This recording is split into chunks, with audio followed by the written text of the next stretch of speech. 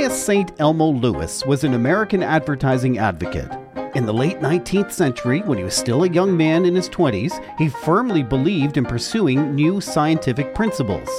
In 1898, he issued a paper that took ideas expressed earlier by Joseph Richards, outlining what he called the AIDA model for sales, AIDA. You must first make someone aware of your product or service, then get their interest, then their desire, and finally get them to take action, AIDA. St. Elmo Lewis shaped these into a funnel shape with awareness at the top, then interest, then desire, and then action.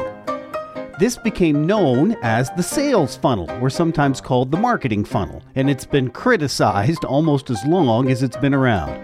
Early criticisms were it didn't take into account post-purchase effects like satisfaction, repeat patronage behavior, and referrals. More recently, criticisms have focused on the idea we don't follow linear response processes and that there's a difference between cognitive and effective thinking. Today, as more and more experts vie for your attention on social media, there's increased criticism for funnels. But regardless of new technologies and new applications, we do still need to become aware of something first before we purchase.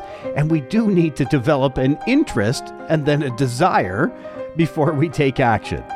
So today on Stories and Strategies, is the sales funnel dead? Or is it just the tactics and the technologies that have changed the way the funnel is used?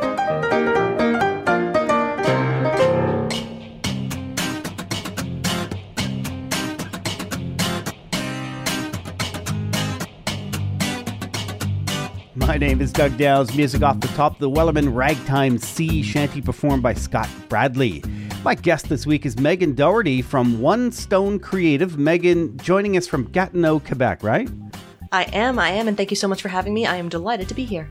Great to have you, and that music off the top is something near and dear. If it's a shanty, it works for you, right? It is. I was brought up on Stan Rogers and his ilk, so anything even remotely related to the Canadian outcome, East Coast seafaring music, I'm very, very into it. I love that area. I've not been twice. I've only been twice, but what a beautiful area of Canada. If you're coming from Europe, actually, and you're thinking just Toronto, I'm just going to see Toronto, maybe Montreal, I don't know. See the East Coast, PEI, and the west side of Newfoundland. Oh my God. That's gorgeous. Grosse Morin Point. Megan, you are the founder of One Stone Creative, a full-service podcast planning and production company that brings years of digital marketing experience to podcasting. You help your clients get more mileage out of content they've already created, network with other professionals, generate new business. One Stone Creative and Stories and Strategies actually are kindred spirits. We in some worlds we would be classified as competitors, and sort of maybe we are, but in the world of podcasting, it means you and I are friends, we're colleagues, we're helping all ships rise. That's one of the things I like about being in this industry, because I mean, you can walk into any group or any podcasting event and, you can shake a stick and hit, 24 podcast producers or different companies doing the same thing. But there's plenty of business to go around. Yeah. And there's plenty of, there's a lot of choice for people to find, companies whose vibe and specific deliverables really match theirs.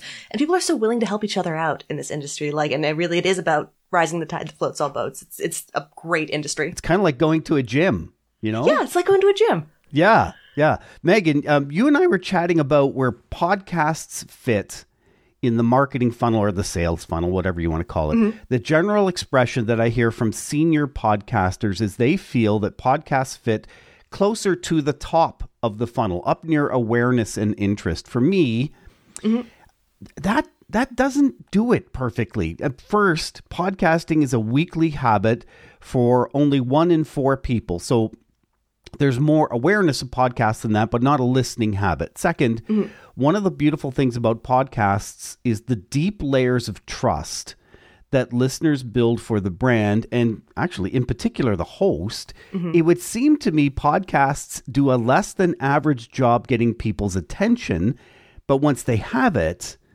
they're marvelous for harnessing that trust through the lower parts of the funnel, desire and action. Am I crazy? I don't think so. And I mean, I think it all really, it depends so much on what type of podcast you're creating and even more on how much audience you have to begin with. I think a podcast, like any other type of content marketing somebody might do, you can create it, you can make something absolutely amazing. And if you've got no one there to listen to it, it's not going to serve you any better than a blog post or anything else. So how it works in the funnel, I completely agree with you, is that relationship that you listeners build with hosts is extraordinary. It can even be, I know maybe you notice this on the production end. Sometimes I feel like I know my clients better than I actually do because I'm listening to them all the time. Yes. And it really creates this feeling of intimacy and closeness. And then you get on a call and it's like, oh wait, no, this is not that type of relationship. And that's happening to listeners and to our audiences as well. And I think it can really work in different places within a funnel. Depending on, what strategic angle you're taking with the podcast and how you're leveraging it specifically in your own business based on your own needs. So sticking with the funnel, and I do want to get into, is the funnel still a funnel? But sticking with the funnel, you have to get people into awareness, then you have to get their interest, then their desire, and then the action. I think what we're both saying is if you have the awareness and the interest, the desire and the action, podcasts are kind of perfect for that. But you gotta get them in there in the first place. Do podcasts still have 1 in 4? I mean, that is the stat. Pretty much worldwide, it's a 25%, 26% weekly listening habit. And I mean, that's pretty good in terms of global habits. But I mean, in terms of attracting new business, your own podcast isn't going to do a very good job on that. Other people's podcasts will do a fantastic job with that. The sales funnel overall, I don't know about your social media feed, but I get bombarded with, content stuff that says funnels are dead or are funnels dead, that kind of thing. So tell me, the concept, are funnels dead? I don't really think so. I think the marketing funnel was developed, it was created as a way to describe human behavior and the way humans become aware of, learn about, and make a decision based on a company. You could even say, based on a friendship. It's the same pattern of behavior, becoming aware, getting to know a little better, making a decision, getting closer, making commitments. You can call that a funnel. You can call it a circle. You can call it a flywheel. You can call it a ladder. It's basically just a way of talking about the process by which one person or entity gets to know and decides to commit to another. So I think, particular tactics or ways of applying a funnel, sure, they're going to be popular. They're going to fade in. They're going to fade out. They'll go up and down. But I think the basic understanding of this is what people do to become buyers, I think that's still true. Mm-hmm. And I've heard a lot of, we need to think beyond the funnel because then there's retention and is it the sideways 8, the infinity symbol. Yeah. I love that concept, but still bringing new people in. There is kind of a funnel approach to it. And I like how you described it. There's a marriage funnel. There's a boyfriend-girlfriend funnel. There's a buddy funnel, all of that. There's a dog walker funnel. There's the gym funnel. Yes. Yeah.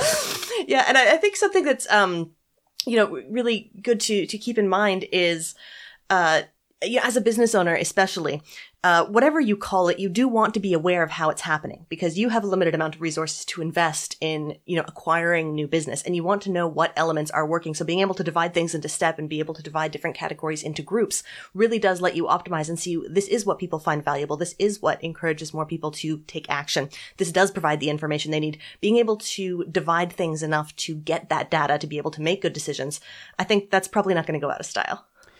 And to get people into my funnel, the typical approach is to create a lead magnet. So for us at Stories and Strategies, my chief lead magnet is this how to start and grow your podcast. And you download it and it's free. And it is. It's a good document. There's lots of good info. I put a lot of work into that and we made it shiny with bubbles and things like that. And then you're supposed to follow up with the Godfather offer, an offer you can't refuse. Have people caught on? Language is so violent around funnels. Why is it all so violent? You're going to close that sale. I've heard of shooting the lock off the wallet. And it's like, goodness gracious. Yeah, you're right. It is. So my questions are, the whole lead magnet idea, have people caught on to that, do you think? I think to an extent. I think, people understand that that's the game. that companies are playing. But I think there's also understanding, that is the game. It's the game.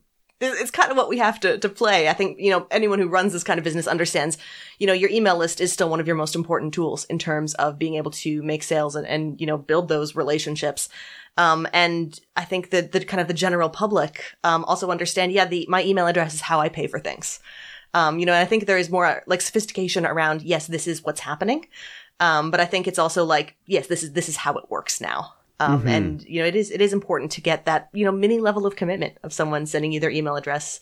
We've still got ours too. Ours is like the State of Business Podcasting Report. It's kind of one of our opt-ins. Yes. Oh, thank you. And we put a lot of work into that every year as well. I think the age of like the really short bite-sized, here's, a checklist or 10, like a 1-page PDF. I think those are no longer considered worth someone's email address by a lot of people. I don't have specific data to back that up, but I think more live events, more robust content is sort of the expectation that the standards are higher, which is good. I think that's good.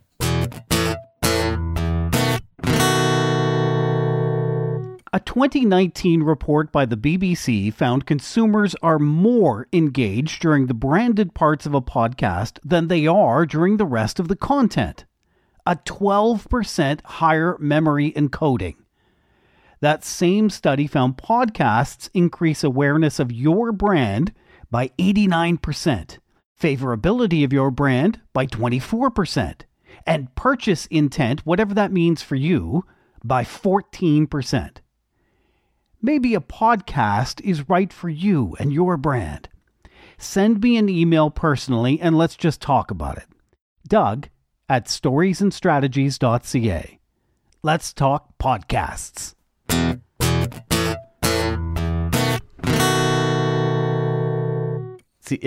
So we both talked about our lead magnets. Walk me through a customer journey that you could see someone taking and how a podcast might contribute. And this is going to be whatever the service or whatever the product is. I get that, but fictitiously walk me through that. Yeah, well, this is something that we've thought a lot about, or that I've thought a lot about over the last couple of years. And we really divide podcasts into different categories based on what their business goals are. I know you're aware of what we do, the business podcast blueprints.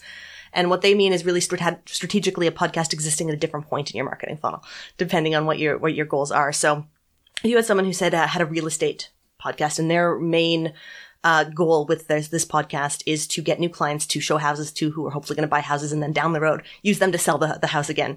So a podcast might not be a top of funnel magnet for them at all. It might not be useful. There's not enough people who are listening to a podcast at that particular moment in time when they're buying a house.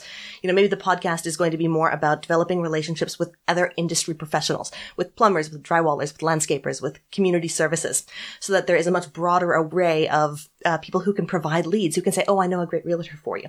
That's going to be a relationship building style podcast that, does work a little bit on attract, but it's on the one-to-one human attraction rather than one-to-many broadcast style attraction. And that can be a really effective way to, leverage a podcast within your business and build those relationships that are going to help with your business rather than looking at your podcast as kind of the billboard of your services. So just as one example, and as another one, maybe, if you are trying to get that really everyone, hey, pay attention to us and our company. We've got great things to say. So you are talking to experts. You're promoting, doing a lot of solo episodes to get your own IP out there so that you've got your own stuff for people to be paying attention to. And you're going to spend twice the amount of time promoting every episode as you are recording it. Cause, you've got to find those new people. So it really kind of depends to what does the podcast need to do for your business? Where should it go in your funnel or your infinity circle, or maybe it's even for people who have already bought from you. This is the Ongoing Education Podcast, and it is all about retention. And that podcast is just for people who are your clients, who need ongoing insight. This is a great way to get one-to-many information out to them. So I think, looking at first what the business goal is, and then saying, how can a podcast fill this goal, or can a podcast fill this goal, is the way to make it fit elegantly in your funnel, however you want to describe it. Extending beyond podcast, because I think what you just said was gold. You have a valuable tool here with podcasts, but it could be you're building a newsletter. It could be anything from the broad communications standpoint. It could be an event that you're holding. What you're saying is deliberately target not only your audiences, but where that customer is in their journey, and who the key contacts are that might defer the customer at that point in their journey to you. In other words, you're not necessarily going B2C. You could be deliberately thinking B2B, even though ultimately you need customers to buy your widget or purchase your service. Yeah, I think that's exactly it. And just sometimes it can take some experimentation. You might need to try a couple of different podcast styles and a couple of different formats to see where it is going to fit well in your business. But I think a big mistake people make when they get into podcasting, and maybe you've seen this as well, is, the other accounting firm has a podcast, I should have a podcast. Rather than thinking, this is the area in my business that I know needs development, or I know needs an ongoing source of content, or, ongoing resources being created, really starting with the goal. I think kind of it doesn't make the funnel irrelevant, but it makes the podcast valuable no matter what. Share with me one or two experiences your own customers have had, their successes attributable, at least in part, to their podcasts.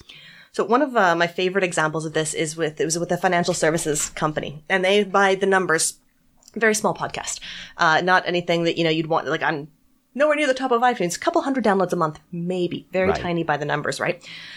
They can directly attribute tens and tens of thousands of dollars of new business every year to the show, because they really intentionally create episodes around topics that matter to their ideal clients, say high net worth individuals, for example. Then they feed those episodes and how to use them to their sales and support team members. So when someone reaches out for the first time, it's like, one of our partners had this great conversation with someone about this issue. Why don't you listen here from about minute 20 to about minute 40? Well, the customer had this really intense personalized experience. They got the parasocial effect of listening to the partner. They eventually talked to the partner, and the question is not, I hire you? It's, when can we start? So it dramatically reduces the length of a sales cycle based on really intentionally using and deploying this information that they know is relevant to them. That's just kind of, one way it can be really, really useful indirectly, or kind of after the fact of production. And there's a classic bottom of the funnel experience right there. Right? Yeah, they already had the desire. Oh, Megan, I've really enjoyed this. It's great meeting you. I enjoyed your conference from a couple of weeks ago that you held online. Always download your Podcast for Business report. It's a good one. It's linked in the show notes, by the way. Thanks for being on Stories and Strategies. Thank you. It's been such a pleasure, Doug. I cannot wait to see what happens in the coming months and years. If you'd like to send a message to my guest, Megan Doherty, there's a link to the contact form from her website in the show notes. Stories and Strategies is a co-production of JGR Communications and Stories and Strategies podcasts. We're hoping you might leave a rating for this podcast on either Apple or Spotify. Reviews are also welcome. They help funnel more people into giving the podcast a try. Thanks for listening.